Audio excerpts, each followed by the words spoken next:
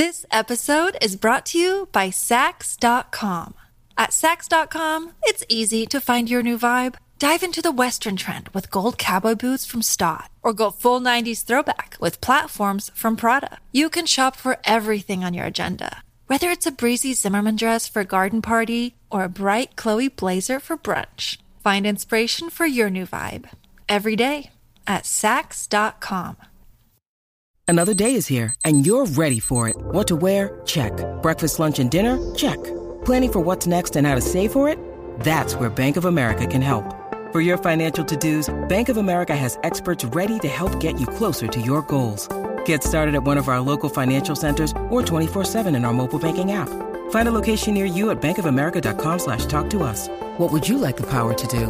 Mobile banking requires downloading the app and is only available for select devices. Message and data rates may apply. Bank of America N.A., member FDIC.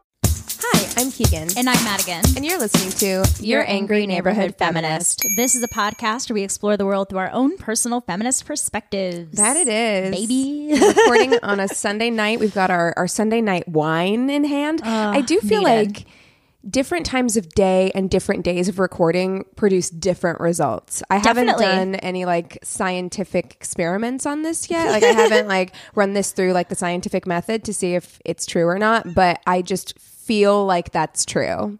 Like the vibes on a Sunday night are different than like a Thursday night. Yeah, because we're not, it's weird because for me, Sunday night is my Friday night. So, so you're in party mode and I'm in like getting back to work mode. Yeah. I don't have to work until I have to pick up the little one at 3 tomorrow. So I have all morning tomorrow to take care of life and other things. So I'm like, you know what? I'm okay.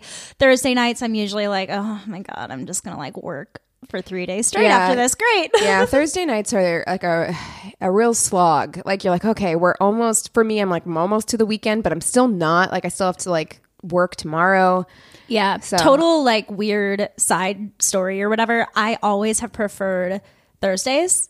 I don't know why. There's something like, I remember like in general, like it's your favorite day? Yeah. When I was like, or at least like of the weekday, I remember being in high school, Grey's Anatomy came out on Thursday.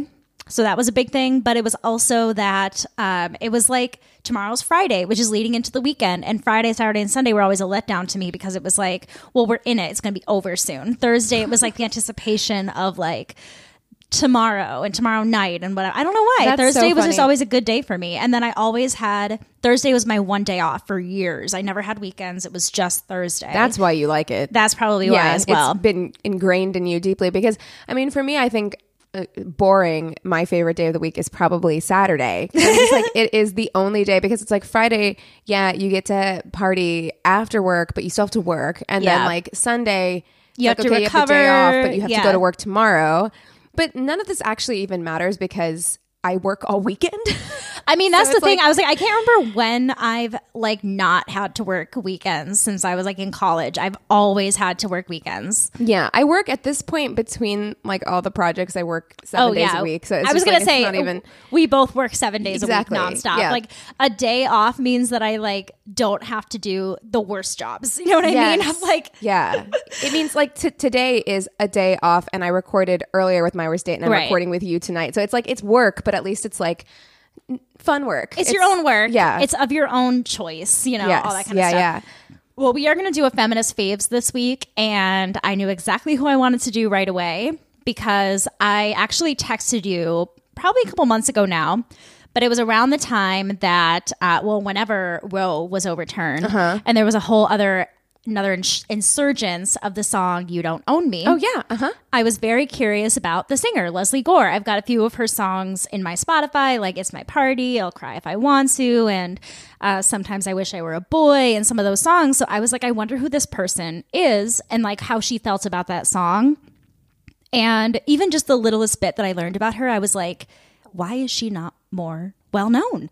So I did a little bit of digging. There's unfortunately not like a huge wealth of information on her, but over probably 15 different articles, I was able to compile a little bit of a biography about her. Isn't that interesting how somebody who can have these like massive hits that not only still get played, but are also like very consistently in pop culture. Like, I just rewatched The First Wives Club. Yep. And of course, like, that is very prominently featured there. And like, I remember when I was a kid, It's My Party, I Can Cry If I Want To was every like party song. yeah, it was yeah. played all the time. And so it's so fascinating that somebody can leave that kind of cultural footprint and not have a bunch of shit written about them. Yeah. Isn't that it's interesting there, and there might be some reasoning behind that as we learn about hers, because it's interesting. So let's get into Ms. Lesley Gore. So Lesley was born Lesley Sue Goldstein on May 2nd, 1946 in Brooklyn, New York, to a middle-class Jewish family. The family later changed their last name shortly after Lesley was born to Gore to try to avoid some anti-Semitism. That's so sad. I hate it that people had to do that, you know, because it's just like, it's a connection to your roots and your ancestors. And like, that's such a bummer. It is. They then moved to New Jersey, and Lesley grew up in a town called Tenafly. When she was 16 years old in 1963, her vocal coach recorded a demo for her, which somehow made its way to Quincy fucking Jones. So at the time, Quincy wasn't this like legend that he is now. He wasn't even that well known in the music industry. He was working at A&R and Mercury Records and was just kind of like one of their producers. But it was actually his partnership with Lesley that jump-started his career as well, which is really cool. So together they recorded the song It's My Party and I'll Cry If I Want To when she was just a junior in high school. It quickly became #1 nationwide, and the record was so popular it reached gold status. Lesley went from an unknown in Tenafly to hordes of fans in her lawn calling her name. Because I guess like on the radio, they were like, the little girl from Tenafly, New Jersey. Wow. So they would just show up on her lawn, and she was like, what do I do? So it truly was as close as you can get to like overnight success. Yeah, I didn't write this down, but like, so there was another girl group called the Crystals that were also really big at the time, and they were also going to record It's My Party and I'll Cry If I Want To. But Quincy Jones was like, if we just push it to the radio, she'll get there first. Yep. So it was something like April 6th, she recorded it. By April 12th, it was on the radio. It's wild to me how much things have changed. I mean, I guess you can still do something similar to that in that like now people just put their stuff up on like TikTok. Right. And like wait for it to go viral and get discovered that way. But like the fact that you could kind of just like pay a DJ to put your thing on the radio back then, you know. Essentially, yeah, that's what happened. And like I said, Quincy Jones's star also rose because of this, and he became the first Black VP of Mercury Records with the success of this album. And after that, the two became good friends, and Quincy became one of Lesley's mentors and friends. Also in 1963, she was approached by songwriters John Madera and David White with the song You Don't Own Me. So these are two male writers, which is interesting because we think of You Don't Own Me as being this like feminist anthem, right? Yeah. And so I actually was just reading about this while I was eating my dinner before coming in. But I guess John Madera was mixed race, and he grew up in a mixed area of Philadelphia where he experienced a lot of racism, and especially seeing through colorism how what he described as his Black friends being, you know, locked up, treated terribly, and then also experiencing a lot of racism himself. He wrote You Don't Own Me as a way, yes, for like a young woman to be able to stand up for herself, because these men were like, there's all these like songs about women singing, oh, I wish I could have him, instead of realizing their own worth. But they also wrote it as like a song just for humans in general, to kind of be like, you don't own me. You don't get to tell me what to say or how to live my life. Yeah. And so I found it interesting that there were some ties to like the civil rights movement in there as well, which is really interesting. Yeah, I think it really speaks to how your form of oppression can be different and varied, but at the end of the day, it is also similar, because that anthem can also be applied to like LGBTQ rights. Like, you know, it can be applied to a lot of things. Exactly. And that was something that she really was drawn to about the song when it was first played to her. She said that she thought the song had an important humanist quality. She said it was, quote, shocking in 1963 for its anti-patriarchal stance, showing the power of one woman to deny the wishes of a man. This song was also a success. It was actually sandwiched between two Beatles songs for a number of weeks. It was between like I Want to Hold Your Hand was number 1, and then I think A Hard Day's Night was number 3, and then You Don't Own Me was right in between, which is weird to think about, right? Especially for like a young girl in the 60s. Imagine that feeling of like being sandwiched by the Beatles on the charts. And she's probably like, I want to date them. You know what I mean? And what's interesting is she talks a lot about how, and I have a quote written down somewhere in my notes, but she does talk about what it was like to be a young woman in the music industry at this time, and how, you know, she was like, I wouldn't say that they didn't want me to have any success, but I was definitely placed on a lower rung. You know, she was very aware, especially with her age, I think, to see that she didn't have the same amount of power as the men around her in the music industry did. I also found it was interesting with the song coming out in 1963 because she kind of talks about how it was around the time the second wave started picking up again.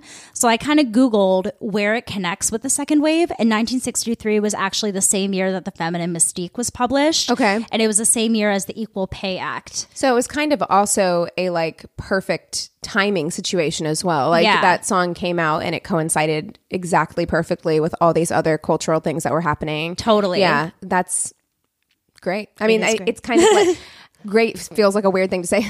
Didn't mean it like that. I just meant like that. Well, but it is like you have more media around you that's supporting this new change in the world or whatever. And in that way, I think it is great. So in 1964, she came out with another song called Sometimes I Wish I Were a Boy, which in my opinion is another very like coded feminist song of a woman who wishes she had the same power and control as the men around her.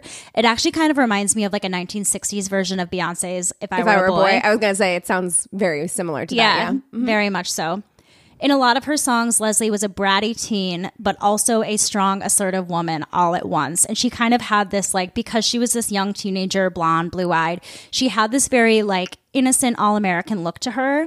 But she was whiny and complained, or she was very, like, sure of herself in a lot of her songs and was okay with kind of, like, being emotional. Well, she's a teenage girl, you know, and I'm like, I feel like that's appropriate for her age group. And yes, her voice also does just naturally kind of have that like a little bit of a whiny quality. Yeah. Though she was finding such success in the music industry, she thought that it was an unreliable career choice, so she decided to study literature at Sarah Lawrence College. Wow, maturity. Hello. Right? Because me as a teenager, I would have been like, I'm going to be a movie star. That was literally me as a teenager. It was me too. And I'm like, so if I had success, if I was on the charts between two Beatles songs, I would have been like, I don't need to secure anything else for my future. I'm good. But I love that she went to Sarah Lawrence. I mean, Sarah Lawrence has such an amazing history in feminism because it was an all-girl school for so long.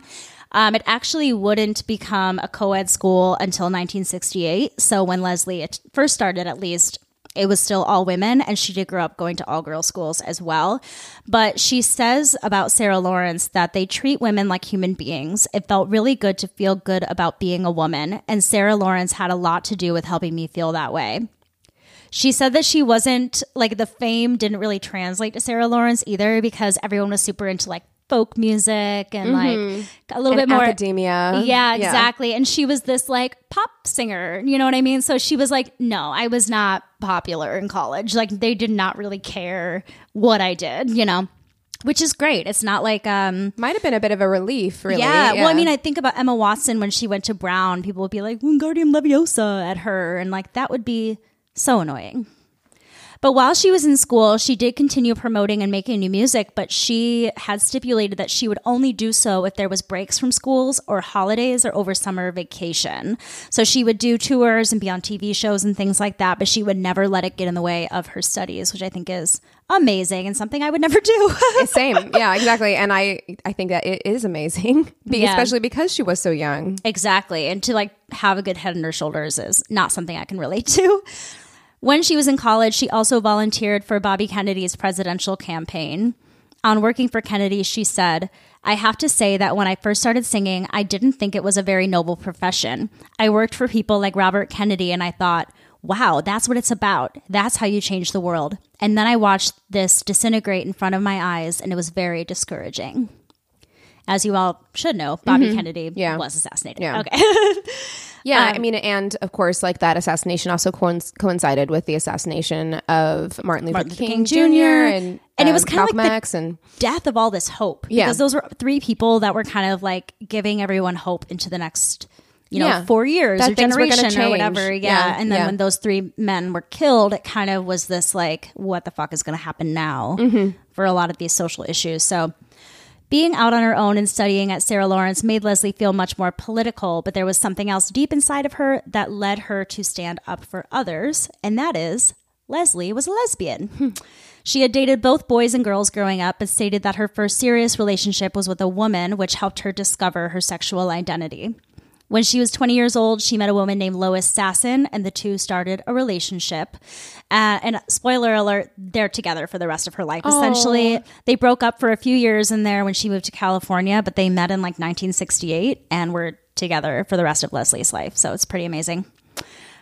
At some point during this time, she also made friends with Bella Abzug, who we've talked about quite a few times, and she became an even closer mentor to her than Quincy Jones. On Bella, Leslie says, she's kind of mentored me as to what's important for women and where to put my energies in terms of gay women and what I could do best to help women in our community and children. And that's pretty much what I live by now. Pretty much where I like to concentrate my efforts. You can only bite off so much, so you got to know what you want to do. And I love that. You can only bite off so much, so you got Leslie, to know what to do. I know like she's really like telling us right now. Called out right now. I felt that way, but I thought it was a great thing. What do you mean you can only do so much? I can do everything. What do you mean? No, she's far more practical and mature than I've ever been in my whole life. I mean, yeah, me too. Feminism then quickly began to be a very important part of her life, in her career and personal life. She says, as I got older, feminism became more a part of my life and more a part of my whole awareness, and I could see why people would use You Don't Own Me as a feminist anthem.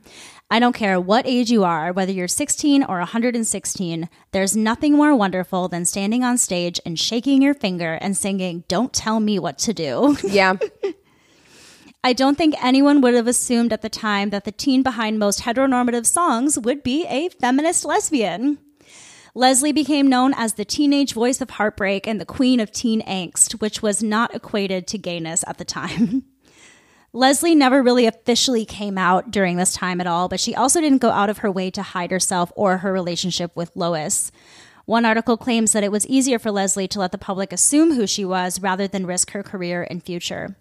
One of her biographers also claims that an anonymous letter was sent to her parents in 1970, which outed her to them, and she didn't deny the letter. Like, someone saw her leaving a gay bar and tattled on her to her parents. Imagine caring about somebody's personal life to that degree. I can't. This is totally something my family would do. They would like text my mom and be like, I saw Madigan doing this. That to me is just like a whole different level of just like caring about somebody else's business. Like, I would never... Because it's not like you just ran into them in the grocery store and you're like, oh, by the way. It's like you took the time. And why were you by the gay bar? What were you doing over there that you saw her leaving? Yeah, you used a stamp for that. You know what I mean? You paid money. You wasted money on a stamp. Unless they just like dropped it in the mailbox, but whatever. I don't know. When she talked about never coming out, she said, I never found it was necessary. I really never kept my life private. Those who knew me, those who worked with me, were all aware. She also explained in interviews that she was very aware of how, quote, totally homophobic the music industry was, and on top of that, how strong the patriarchy was. Quote, it's always been a patriarchal situation, and it always puts women not necessarily down, but certainly on a lower rung. So that's what I was mentioning earlier, where she was very aware of the patriarchal systems in place in the music industry and how, you know, she felt like she was never really able to reach her full potential as well. She was dropped by Mercury at the end of the 60s, and this wasn't for any like real reason. She had a 5-year contract. They did extend it for another year, but she wasn't making as much music, wasn't making as much money. It also doesn't sound like this was really her priority. I mean, it seems like something that she cared about and enjoyed, but it doesn't sound like this was like she was going to make this her thing, you know? I mean, it's one of those things where it's like she did it a lot, but especially during this time, she was singing songs that were written for her. She was on one of the early Batman shows She like acted a little bit, and she did it like American Bandstand and like all these TV shows and stuff. But it does kind of seem like she wasn't as like personally involved in a lot of it because she had college, working for Robert Kennedy, all this other stuff going on. And it sounded like her career was mostly being managed by other people. Yeah. So in large part, they were probably, you know, kind of telling her like, oh, hey, we got you this gig on Batman. Exactly. Show up at this time. Here's your line. Show up at this time kind of thing. Rather than a lot of people in the industry are doing a lot of the footwork themselves because they're very ambitious in that way. Where it sounds like she had a lot of other things that were probably more important to her. Yeah. You know, so it doesn't sound like there was any real love lost with her like stepping away or whatever. And I think it actually gave her more freedom because it was after she left Mercury Records that she started deciding that she wanted to get better at songwriting herself. Nice. And so she moved to California in 1970. This is when she took her little break from Lois. And she started really studying how to be a songwriter and just sat in front of the piano every day and really worked hard on it. She also had one brother named Michael who was becoming a composer at the time.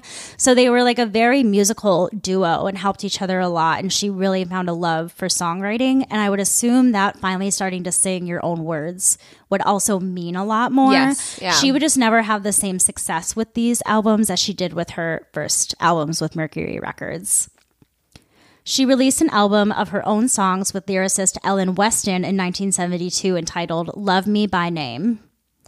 She also worked with her brother, like I mentioned, and the two did music for the movie Fame in 1980.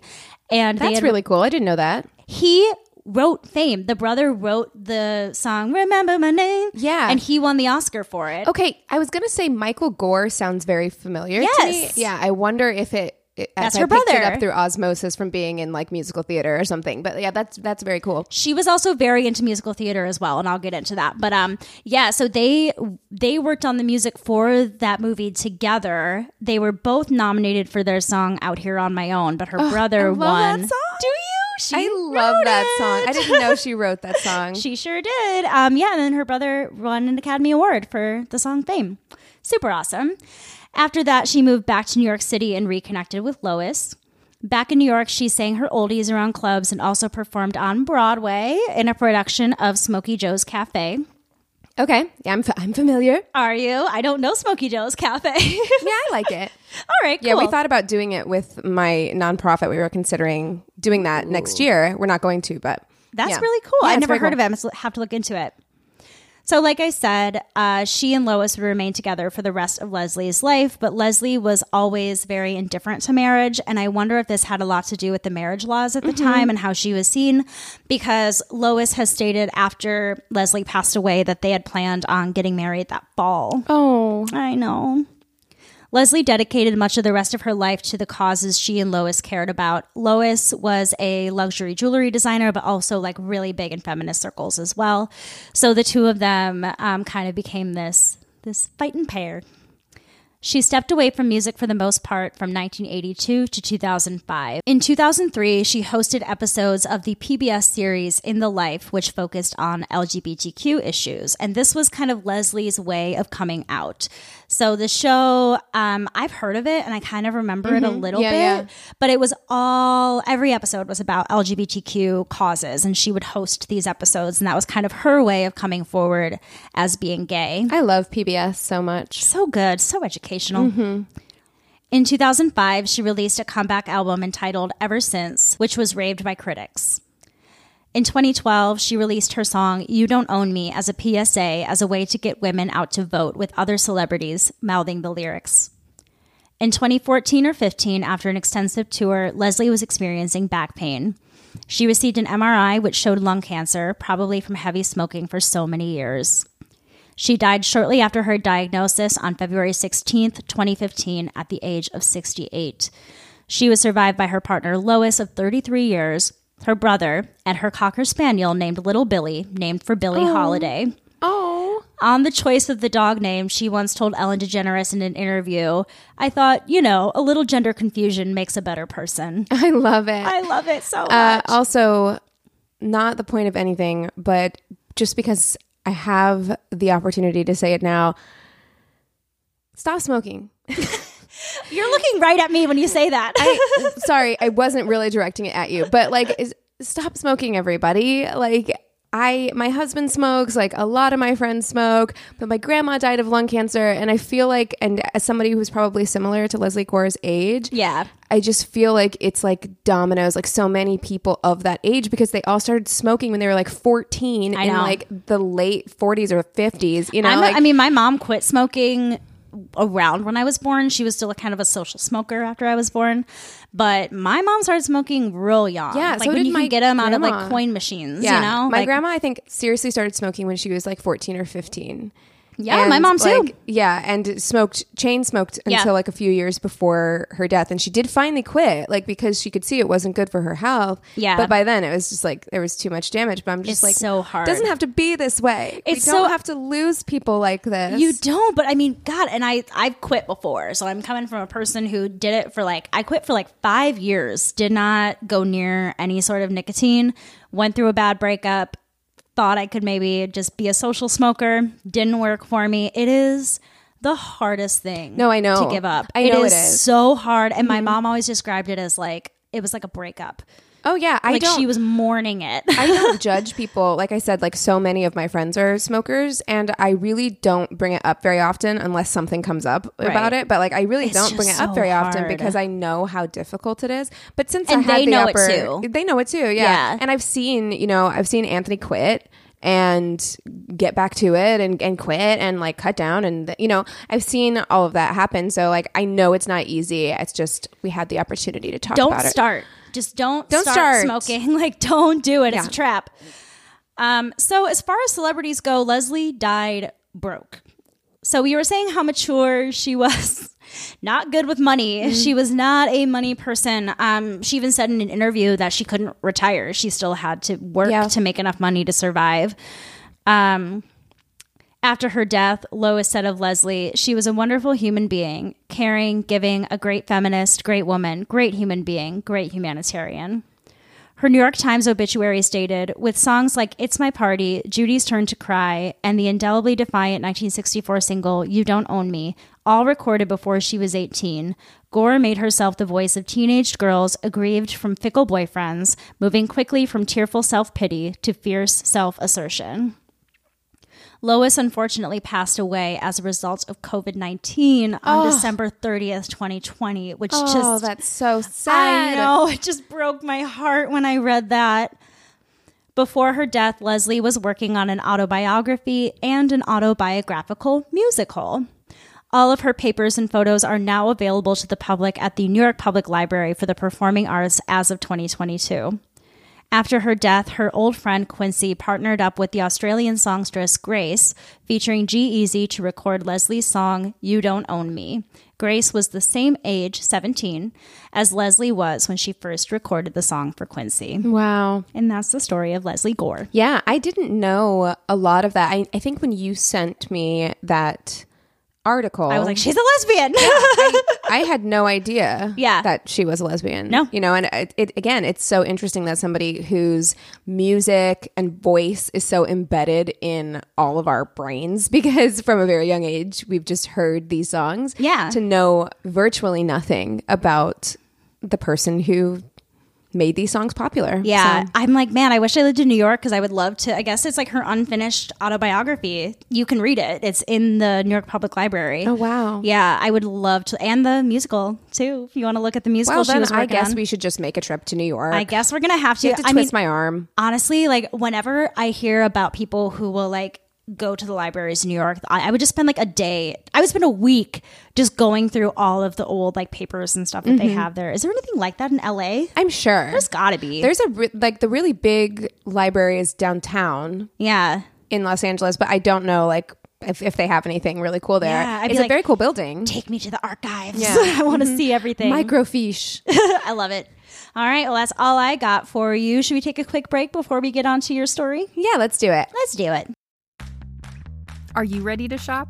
Rakuten's Big Give Week is back. Get 15% back at hundreds of stores, and it's all happening this week, May 6th to May 13th. It's the perfect time to shop for everything on your list for spring and summer, like clothing, outdoor gear, and travel. I know I'm using this week to stock up on some warmer weather essentials at Ray-Ban and Ulta, and I love that Rakuten even helps me save on travel at sites like Hotels.com. Rakuten really is the best way to shop, and you can save even more by stacking cash back on top of deals. Plus, during Big Give Week, that cash back is bigger than ever. With Rakuten, membership is free, and when you sign up and shop today, you get an extra 10% cash back boost. That's an extra 10% cash back on top of the 15% cash back. You won't see higher cash back rates than these. Go to Rakuten.com or download the Rakuten app. Rakuten. Shoppers get it. This episode is brought to you by Sax.com. At Sax.com, it's easy to find your new vibe. Dive into the Western trend with gold cowboy boots from Stott, or go full 90s throwback with platforms from Prada. You can shop for everything on your agenda, whether it's a breezy Zimmermann dress for a garden party or a bright Chloe blazer for brunch. Find inspiration for your new vibe every day at Sax.com.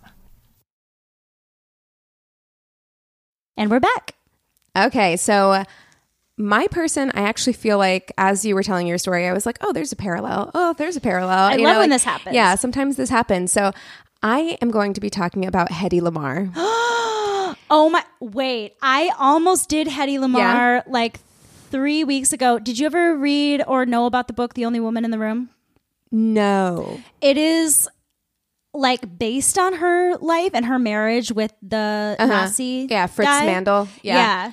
There's some interesting, she's fascinating. Her life is fascinating. Yes. It really is. And again, I feel like this is a person who, for me, as somebody, I think I had pictures of Hedy Lamarr on my wall because I had an entire like wall collage of just like golden age actors Stars, and actresses. And so I definitely had like pictures of her on my wall growing up because I was so fascinated by this time period. I was so fascinated. Well, she's around the same time as Judy. I knew all about Hedy and all that, you know. And I was so fascinated with film just in general that like the history of film and the studio culture and all of that stuff was really fascinating to me.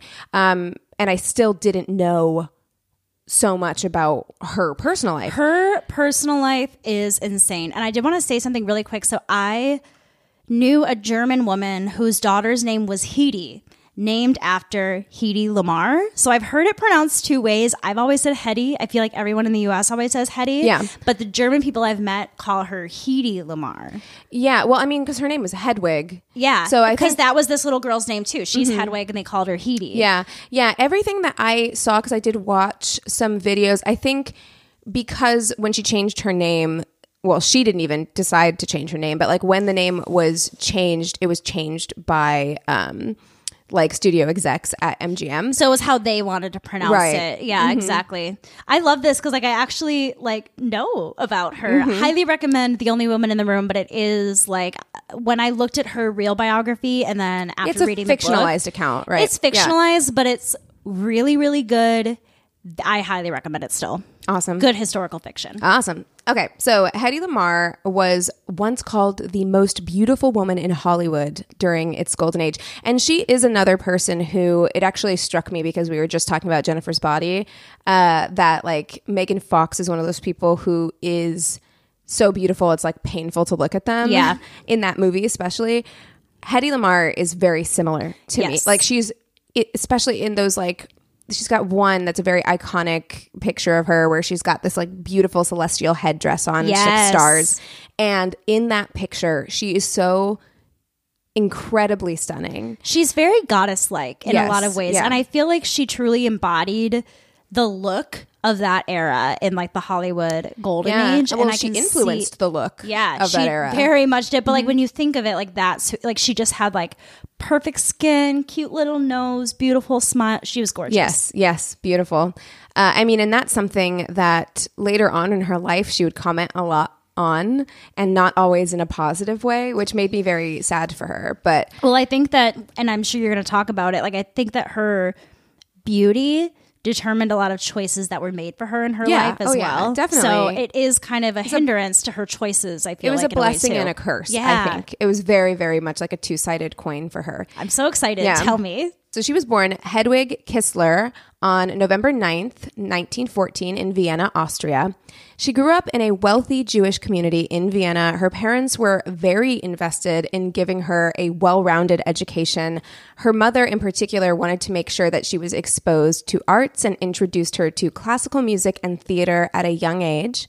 They enrolled their daughter in the Doblinger Middle School, which was one of the best schools in the country, where Sigmund Freud's daughter, Anna Freud, was employed as a teacher. Oh my God. Yeah. So, I mean, and her parents, it does seem like at a time, she was born in 1914. So like at a time when a lot of parents were not very invested in the education of their daughters. I was going to say, of young girls, it really wasn't that important. Yeah. And both of her parents, you know, her mom was very invested in making sure she had a well-rounded arts education. And her father really let her explore her, really allowed her to explore her interest in science, which was very cool. Yeah. Because if I remember correctly from the book, it seems like she and her father had a really close bond. I mean, it would seem that way because she really enjoyed and had a knack for taking things apart and putting them back together again. Yeah. Which is, it takes a certain kind of like engineering scientific mind to be able to do that. So not my brain. She would spend a lot of time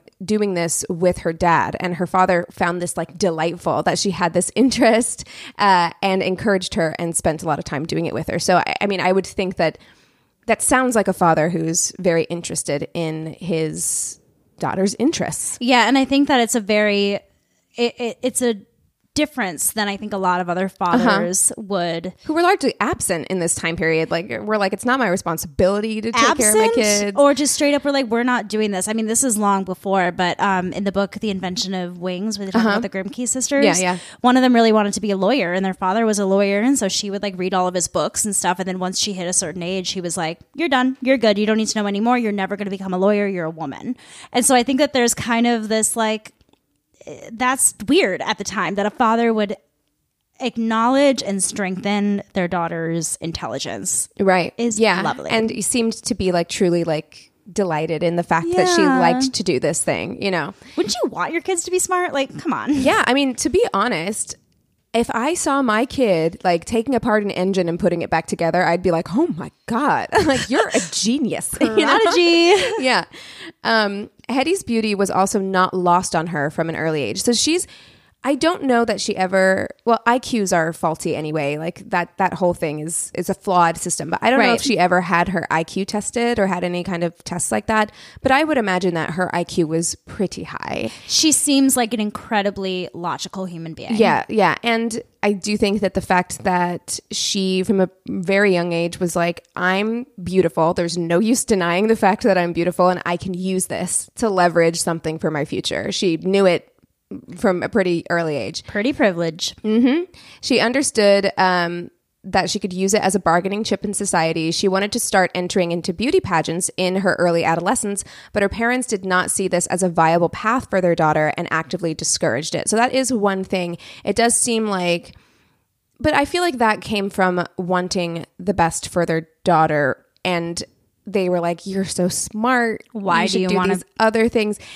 The way that I look at it is like, if your kid shows an interest, I mean, beauty pageants, we've had episodes about it too, and how like but I think it was also another way for her to go somewhere in life. Like, I don't know about how beauty pageants were back then, but like it does open a lot of doors for people to do more with their lives. So I guess that it is a good way for her to get out there. Yes. Yeah.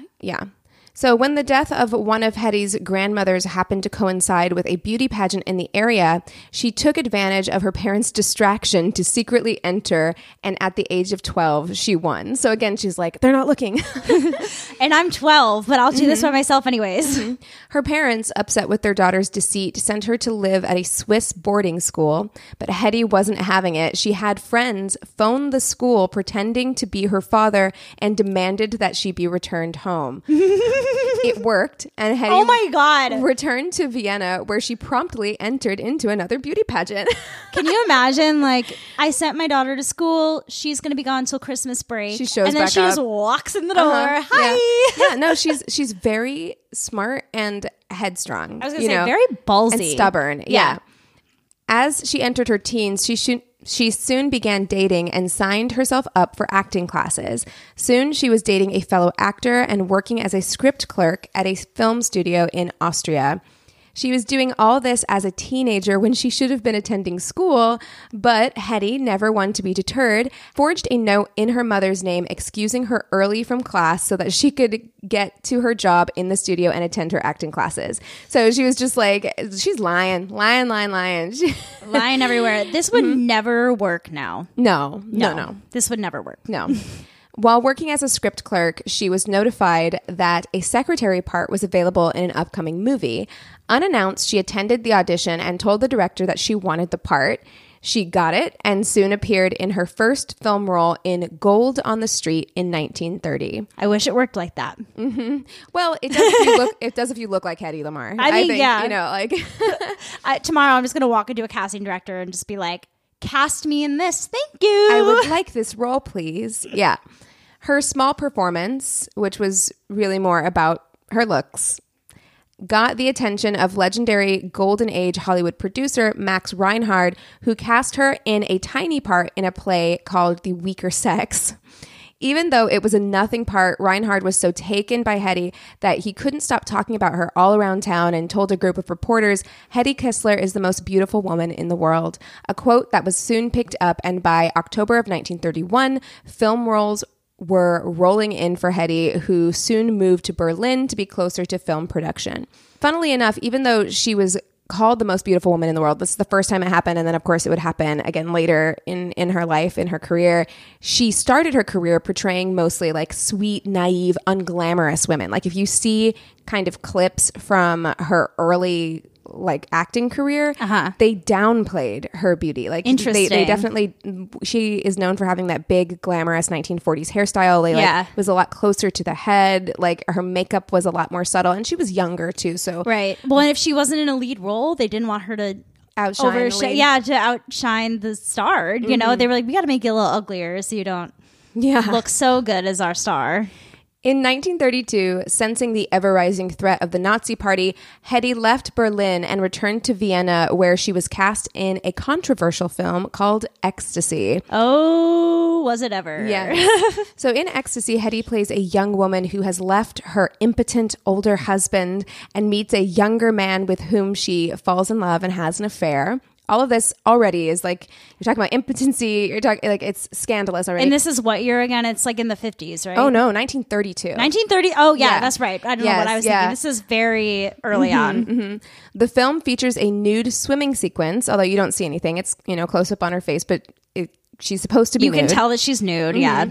And a close up on Hetty's face during orgasm, which was an absolute scandal when the film came out in 1933, as you can imagine. Yeah, and I'm sure you're going to get into this, but like, she was kind of blacklisted a little bit. Like, I think that she was still desirable to other like casting directors and things like that, but at least in the book it kind of starts with like a play that she did right after Ecstasy, and how people like look at her differently because she's now this like sex symbol instead of this like pure woman. I don't think that she was blacklisted. I know that the film was not released in the United States. It didn't have a wide release worldwide because of the content. The Pope condemned the movie, like things like that happened. I think it was like a personal thing for her where she was personally embarrassed by it, and even though she was embarrassed by it, it did actually provide more opportunities for her because the film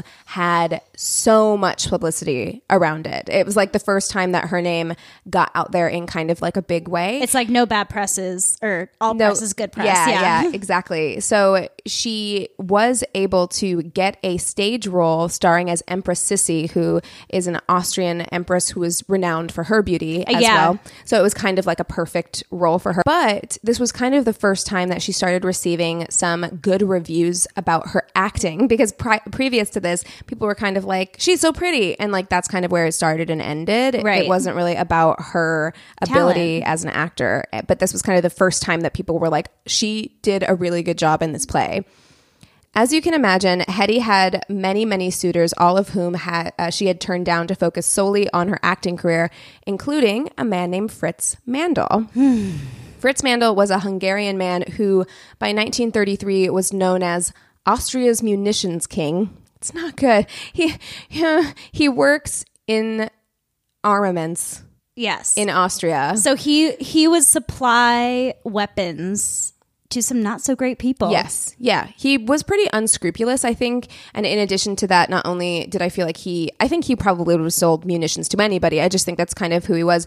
But I think he became more and more radicalized like throughout this time leading up to World War II. Well, and I feel like it probably gave him a lot of power knowing that he was able to work with these people too, and like having your name linked to theirs, even if they were perpetuating something very negative. Yes, but at the time that he met Hedy, I mean, he definitely had some business dealings with some not so great people, but this is in 1933, so it's before the Nazi Party like really started ramping up in a big way right. yet. And he would go on to like work with like Benito Mussolini and things like that, but I'm not sure how deeply those connections had been made right at this moment when he was pursuing Hedy, or if they were made, which actually now that I'm thinking about it, they probably were. It wasn't like it was super well known, I don't think. Right. From the historical fiction book I read, it seems like he had a bad reputation. He was kind of a bad guy. He was seen as a little bit dangerous, but there was a little bit of an air about him no one really knew. So maybe it was like a reputation thing. But I don't know if that was the case when he met her. Right. Do you know what I mean? Like, I think that he was kind of this like smooth talking guy. Her parents didn't really like him, but it seems like that had more to do with the fact that he was half Catholic. He was half Jewish, but he was also half Catholic. And they didn't seem to like that very much. But he charmed them. Like, he, first of all, was relentless in his pursuit of Hedy. He nagged and sent gifts. And I think eventually he wore them down, and he was charming. Like in the beginning. So he managed. I know someone like that. Mm-hmm. Yeah. I mean, he's a really bad guy. Yeah. So he did finally wear them down to the point where they consented to an engagement. So the two married when Hedy was 18 and Fritz was 33. Cute. Yeah, cute. And though he lavished Hedy with expensive trips and gifts, he was incredibly jealous and controlling. He demanded that Hedy quit acting and cut off all her relationships to others in the film industry. He was so infuriated by her simulated orgasm in the movie Ecstasy that he reportedly had every print bought and destroyed. Cool. Controlling much? Controlling. Fritz took Hedy home to his castle home. Like, I Googled it, and I'm like...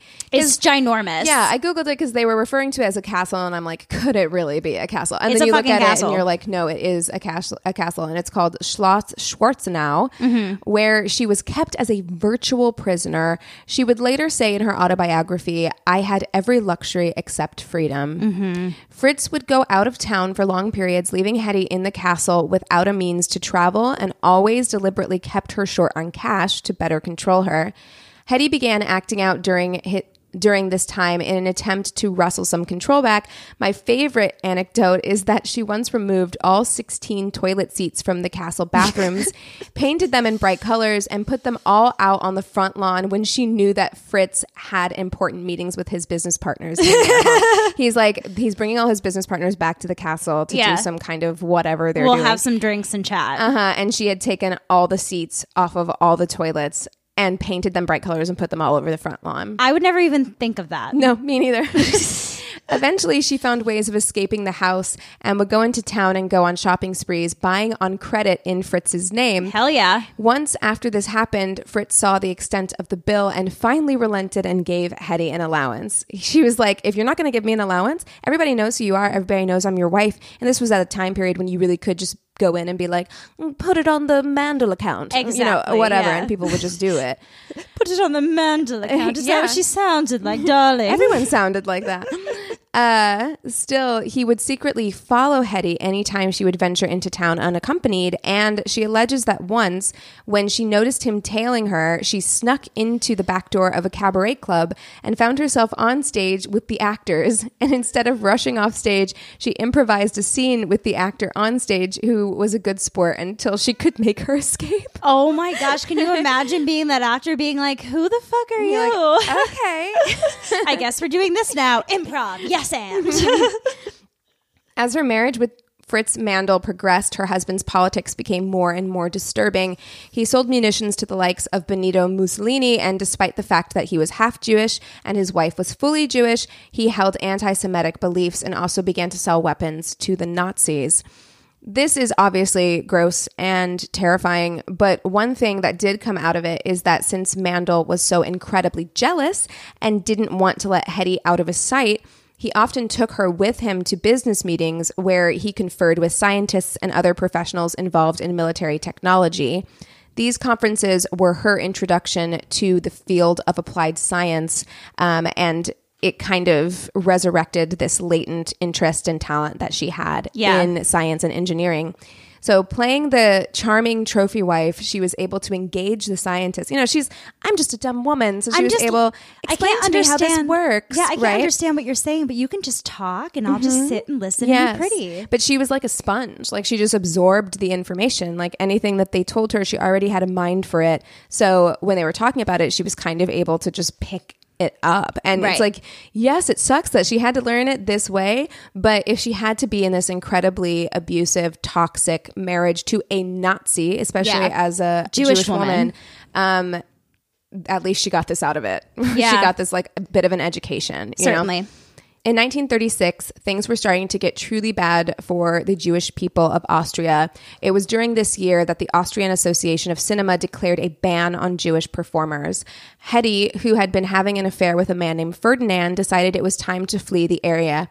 She and Ferdinand hopped a train to Hungary, but when it reached its destination, she was surprised to find Fritz waiting for them both. Obviously furious. I think she said, I didn't write it down, but I think she said he was gray with fury. Like when the train doors opened and she found him there. Several months later, Hetty concocted a new scheme to try and escape her Nazi husband. She hired a new maid named Laura, who was a passing look-alike to Hetty. One day, when her husband was out of town, she slipped the girl a few sleeping pills. For the record, we don't support dosing people. We do not. But I do think these are extreme circumstances. Yep. She gave Laura a few sleeping pills and put on the woman's uniform and snuck out of the servant's door and managed to make it to a train station and escape to Paris. I mean, already, she did it. She's like in her early 20s right now. It's a lot. She a genius. Has truly managed to live quite the life. After leaving Paris, she sought refuge in St. Moritz, Switzerland, which had become a popular destination for performers of Jewish descent to escape Nazi rule. There she began to resurrect her acting career, and it wasn't long before she made her way to London, where she met Louis B. Mayer, head of MGM, who just happened to be in Europe scouting talent. She initially turned down the offer that he made her, which was $125 a week, $125. Yeah. But then she, clever as ever, booked herself onto the same New York-bound liner as him. So they were stuck on a cruise ship, basically, from London to New York. And so she had all of this time to like charm him and like put herself in his company. Although that sucks. I wouldn't want to spend more than 10 seconds with Louis B. He's Mayer. a horrible person. He is the worst. Mm-hmm. He is a pervert. Yeah. Oh, yeah. I mean, he even told her, like, part of the reason why they changed her name is, one, Kistler sounded too Jewish, and then Mandl at that point was too political. People knew who he was and that he was selling munitions to Mussolini and Hitler at that point.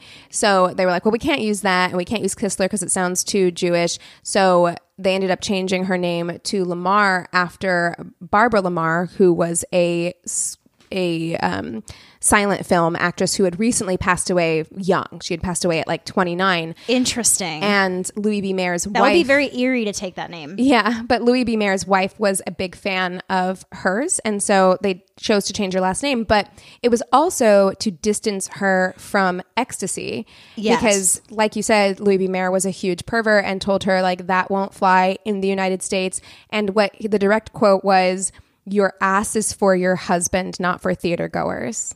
So it was great. Lovely. And then he also had Judy Garland sit on his lap Yeah, he's all the a time and call her his little disgusting man. hunchback. So let's go on. He's a disgusting person.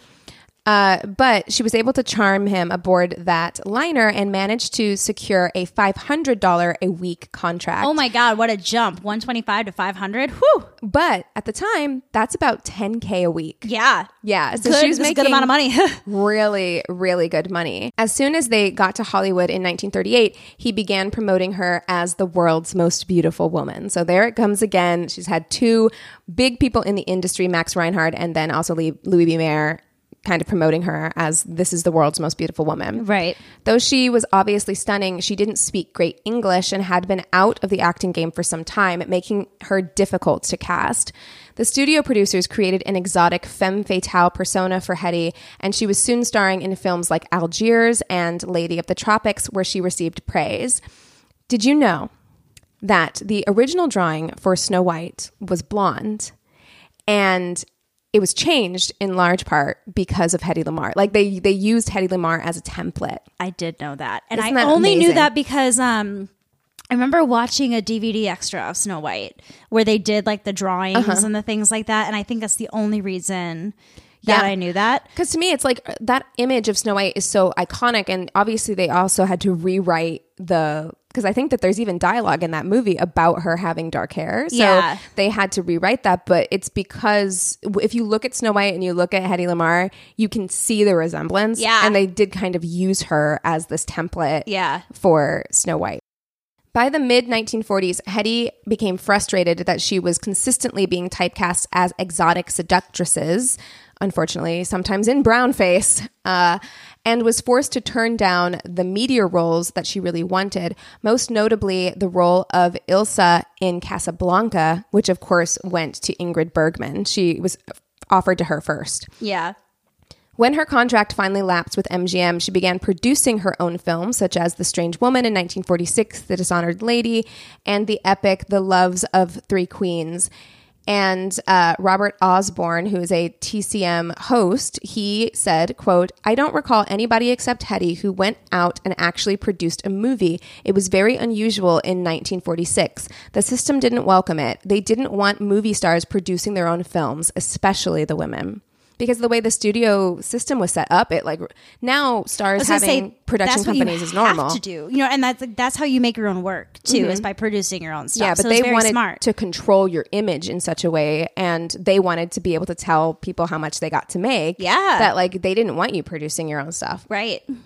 While all this was going on, very few people knew that Hetty had another secret passion. Only those closest to the actress knew that she had never lost her love of engineering and inventing things.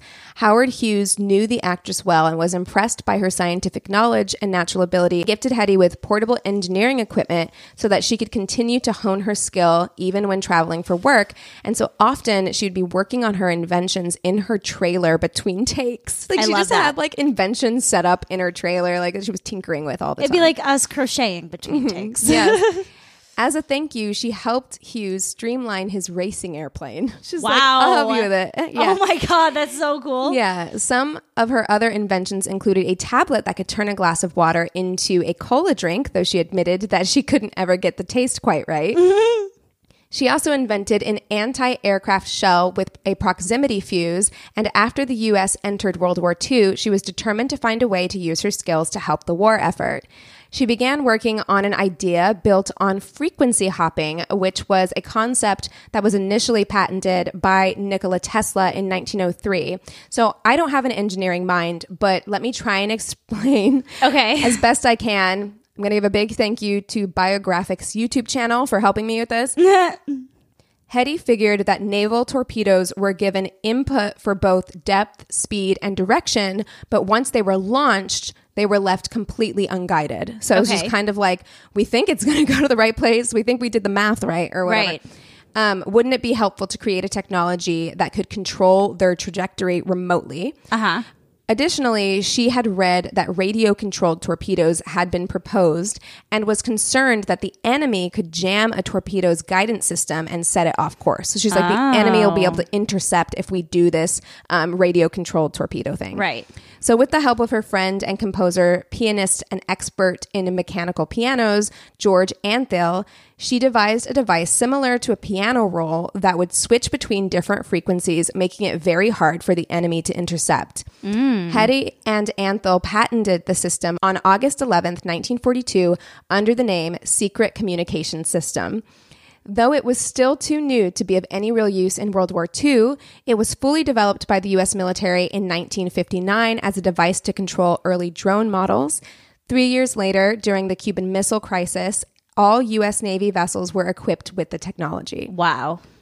Eventually, the Lamar-Antheil secret communication system would become a key component of wireless communication in general, including Wi-Fi and Bluetooth technology. Thank you, Hedy. Thank you, Hedy. Though this invention has been estimated to be worth $30 billion in today's money, Hedy never saw a penny of it. Because the Navy did not initially use her and George's invention back in 1942, Hedy did not renew the patent application before it expired.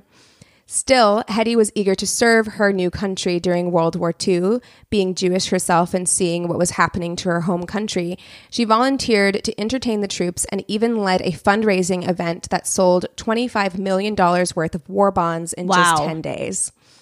For millions back then. Yes, big money. Unbelievable. Yes, yeah. Lamar became a naturalized citizen of the United States at the age of 38 on April 10th, 1953, and unfortunately, the later years of Hedy's life were troubled. Hollywood is not kind to aging actresses. It still isn't. And by the time she was in her mid-30s, the acting roles began to dry up. She married and divorced 3 times, and by the 1960s found herself on the brink of financial ruin, even admitting to a fan that she had no idea where her next meal was coming from. Oh, Hedy. The papers were cruel to Hedy as she aged, with one publication calling her a, quote, pathetic recluse, old and ugly. No! By the 90s, Hedy was living in a small apartment in Miami and surviving off her SAG pension and Social Security. She drew attention once again when, as an old woman at this point, she was arrested for shoplifting and sentenced to a year of probation. But, you know, like things had to be pretty desperate for her. Right. Well, and shoplifting is a very interesting crime in general. I think there are a lot of reasons that people do it.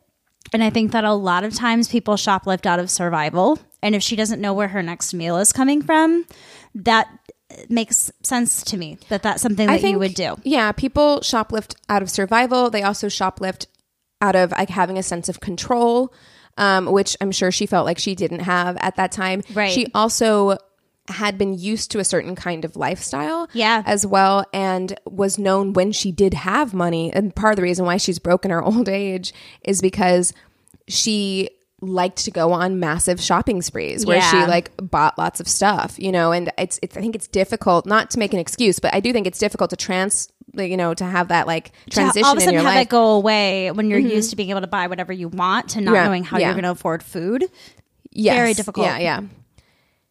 Though her later life was tragic and turbulent, she never stopped inventing, coming up with a fluorescent dog collar and reinventing the traffic light, all in her home in Miami. She was just like still tinkering with things. Like I feel like we mentioned the traffic light in our women's inventor episode. That was in our Black inventors episode. Oh, and so you're right. We didn't do a women's inventors episode, but there was something to do with the stoplight. Yes, yeah. A Black man created the our modern stoplight that we use. Yes, that's right. Yeah. So, but I don't know what her new stoplight was, but she had created something. She'd added on something to the traffic light.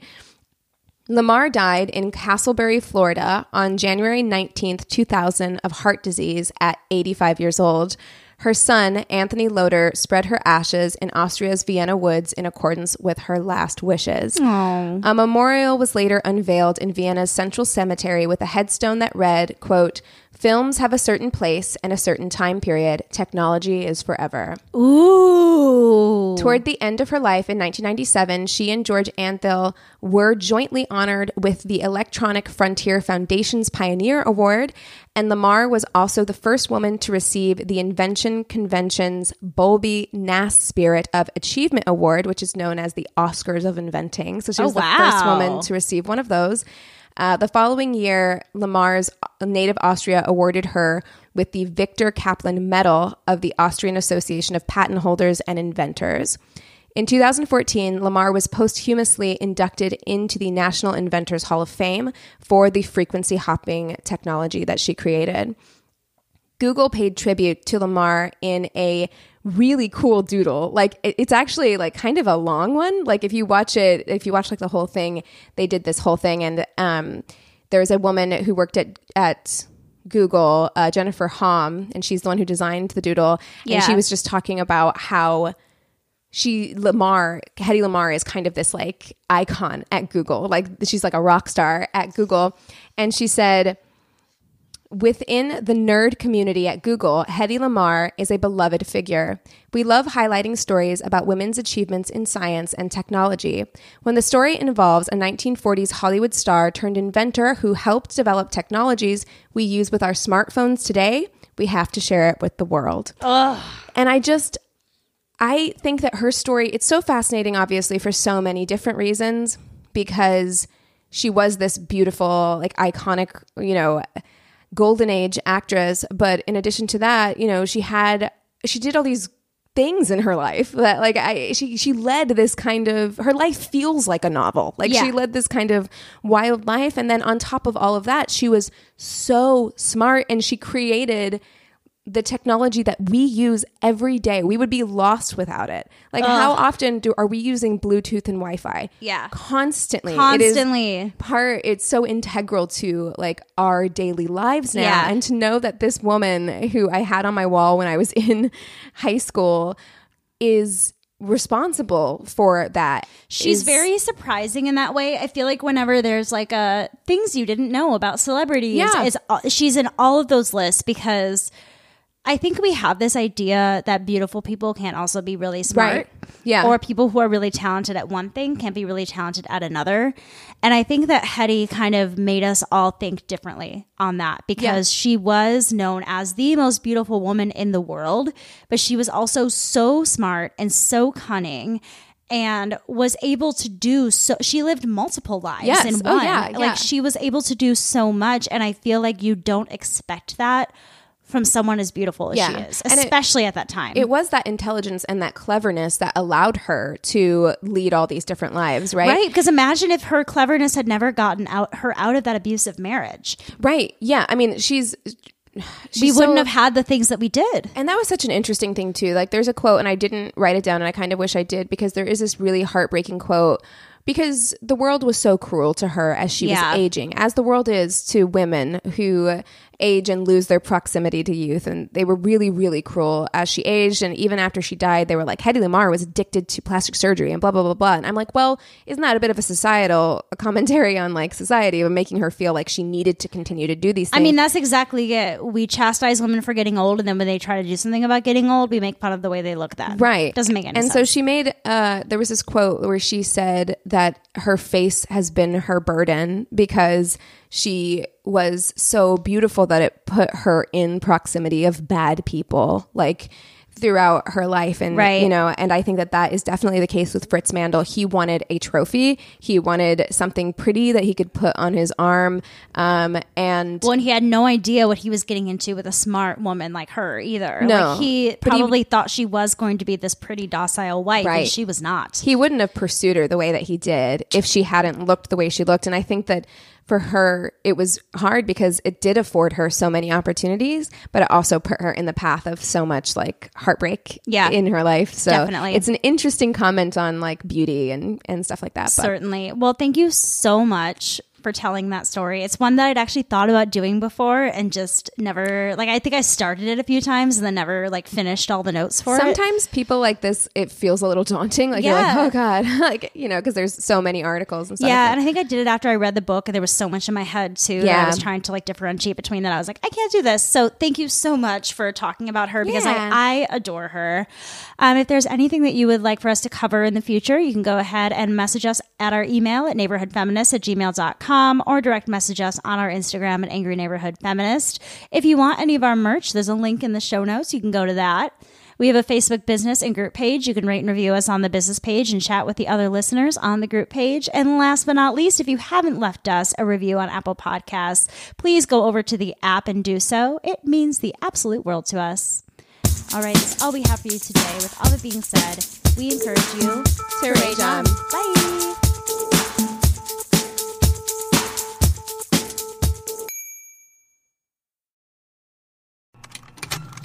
Contained herein are the heresies of Radolf Burntwine, erstwhile monk turned traveling medical investigator.